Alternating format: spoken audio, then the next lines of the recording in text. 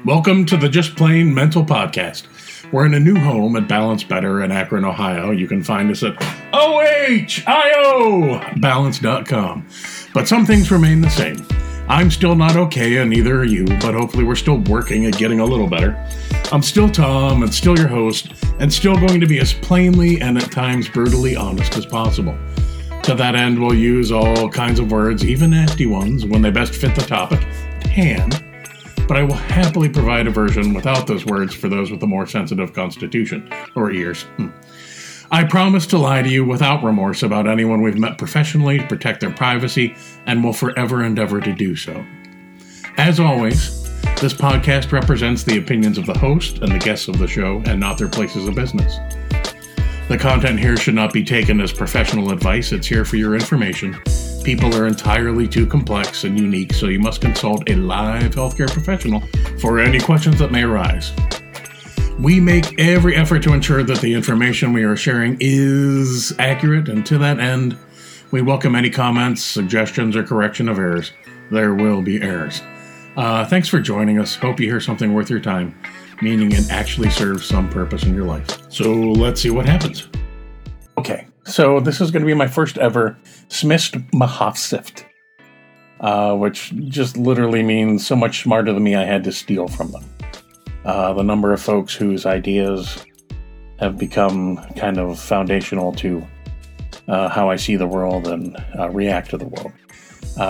And I can only attest to my assessment of their genius in the specific topic of conversation we're having right now.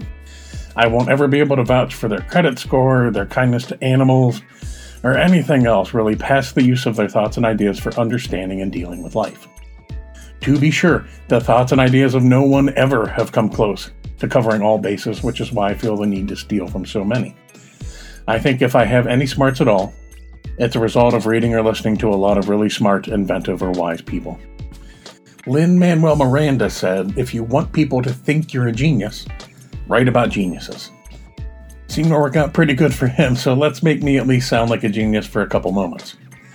I'm stoked to be starting with Viktor Frankl. I previously mentioned Erik Erikson when talking about grief, and for me, Erikson moved the observations of Sigmund Freud out of the sex-obsessed, misogynistic, unconscious nonsense, and more towards the social interaction between important people in your life. Maybe we'll talk more about him later. I know Simon Wiesenthal came up because of his thoughts and experiences related to forgiveness and how they've affected me and many other people I've come to know over the years. Though there are tons of folks from which I have liberated ideas for my own personal use, Viktor is a great place to start. He irritates me to no end. Makes me feel like an idiot when I read his books.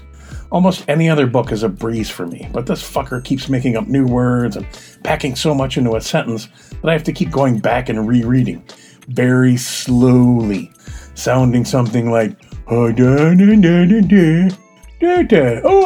makes me feel stupid. But when it all comes together, I feel smarter. And this is from another one-time Freudian. There are much better places to go than Sigmund Freud. Viktor Frankl, the big daddy of what he called logotherapy, and is often associated now with existential psychology. This guy's life, intelligence, thoughtfulness have become elemental to a lot of how I see the world. You may have noticed I'm not a sunshine and roses kind of guy. I can't just ignore the real and present unpleasantness that is part of life, or that everything will just magically be okay. Vic really helps me make sense of that.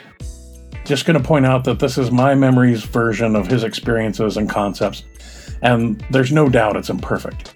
I'm just talking about the way I have seen those experiences and ideas change people's lives. I can't say for certain why there is suffering in the world. So many theories, I can't tell you which one or ones are true. I can just assure you that there is a lot of it, and that some people certainly seem to get more than others. And at times it's related to their own choices, but at least to me, sometimes it seems tragically random. Viktor certainly knew about suffering in ways I never will. A psychiatrist and neurologist, he also happened to be a Jew at a time in history it was particularly troublesome to be Jewish. In 1942, he was deported to a Nazi concentration camp along with his wife, parents, and other family members. Spent time in 4 different camps, including Auschwitz, and was the only member of his family to survive. He went back to Vienna, published a book on his theories, and I like to think he found his psychodynamic approach of little use throughout his days in 4 different camps. But being a thoughtful kind of guy, he developed logotherapy as a way to not only help himself, but to be of use to others and people who had been through those difficult times. The way I always remembered what he wrote is that while the Nazis had taken nearly everything from him, he not only recognized but became irritated by the one thing he had given them: the decision as to who he was, what kind of man he would choose to be regardless of his circumstances. And never wanting to be a capo, or turned into something less than human by his oppressors, he decided he was going to take hold of the one human freedom that can never be taken: his choice about who he was going to be in whatever circumstances in which he found himself. Even amidst some of the worst conditions in recent history, he still had a choice to make. He went from the guy who would tell people begging for help that he did not know if he could go another day himself, to the guy who decided he was going to be a human being, the guy who helps others in whatever way he could manage to do that. Somehow he got there by landing on the importance of meaning.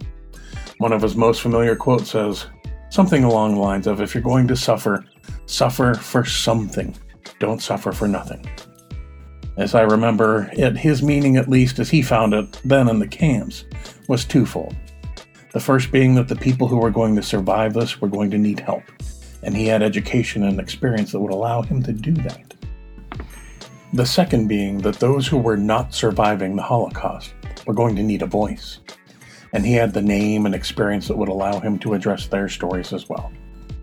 I seem to remember him puzzling over a scrap of paper with a note he found in the dress of a woman who had killed herself in the camps. She had gone out of her way to secret away this piece of paper, simply with the words, "Never give up." He seemed to wonder about this woman and this note, and thinking, how do you go from writing that or finding it and stashing it away to taking your own life? And I guess at some point, when he talks about telling others that he doesn't know if he can make it another day himself, that the puzzle may have made more sense to him. But then comes the switch. The taking back of the only thing he can control where he is. And having found the meaning for his suffering, every morning he could get up and make a choice. Hate where he was. Hate why he was where he was. And be reminded that the people around him were counting on him in multiple ways, and that could get him through another day. He once said, "That which would give light must endure burning." I trust he lived what he was talking about, and he recognized each and every day he made a choice not related to how others were going to be, simply to be who he chose to be. If you are going to suffer, suffer for something. If you have not found yourself in sincere moments of woe, I suspect your lucky streak will at some point come to an end.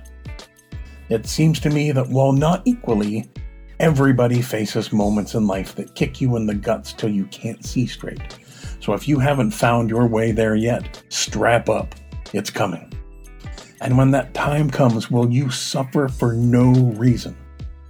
Or will you find what the pain is meant to do to you, for you, through you? It makes me think of kintsugi. I think my wife told me about that.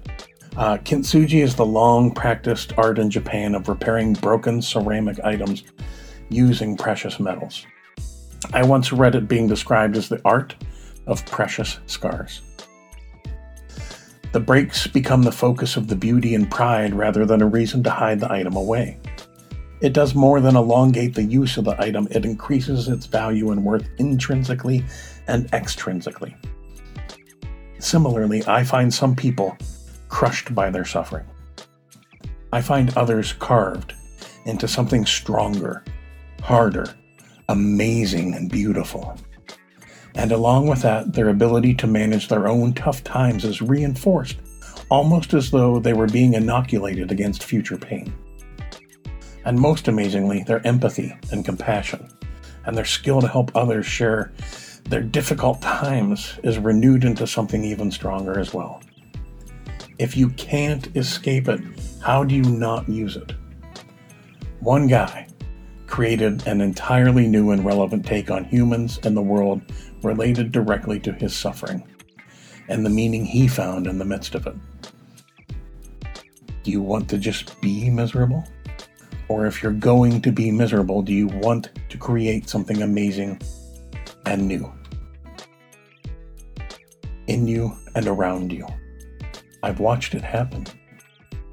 People are amazing when they choose to be, regardless of what the rest of the world thinks or does. When those times come for you, because by God, outside of some crazy miracle, they are.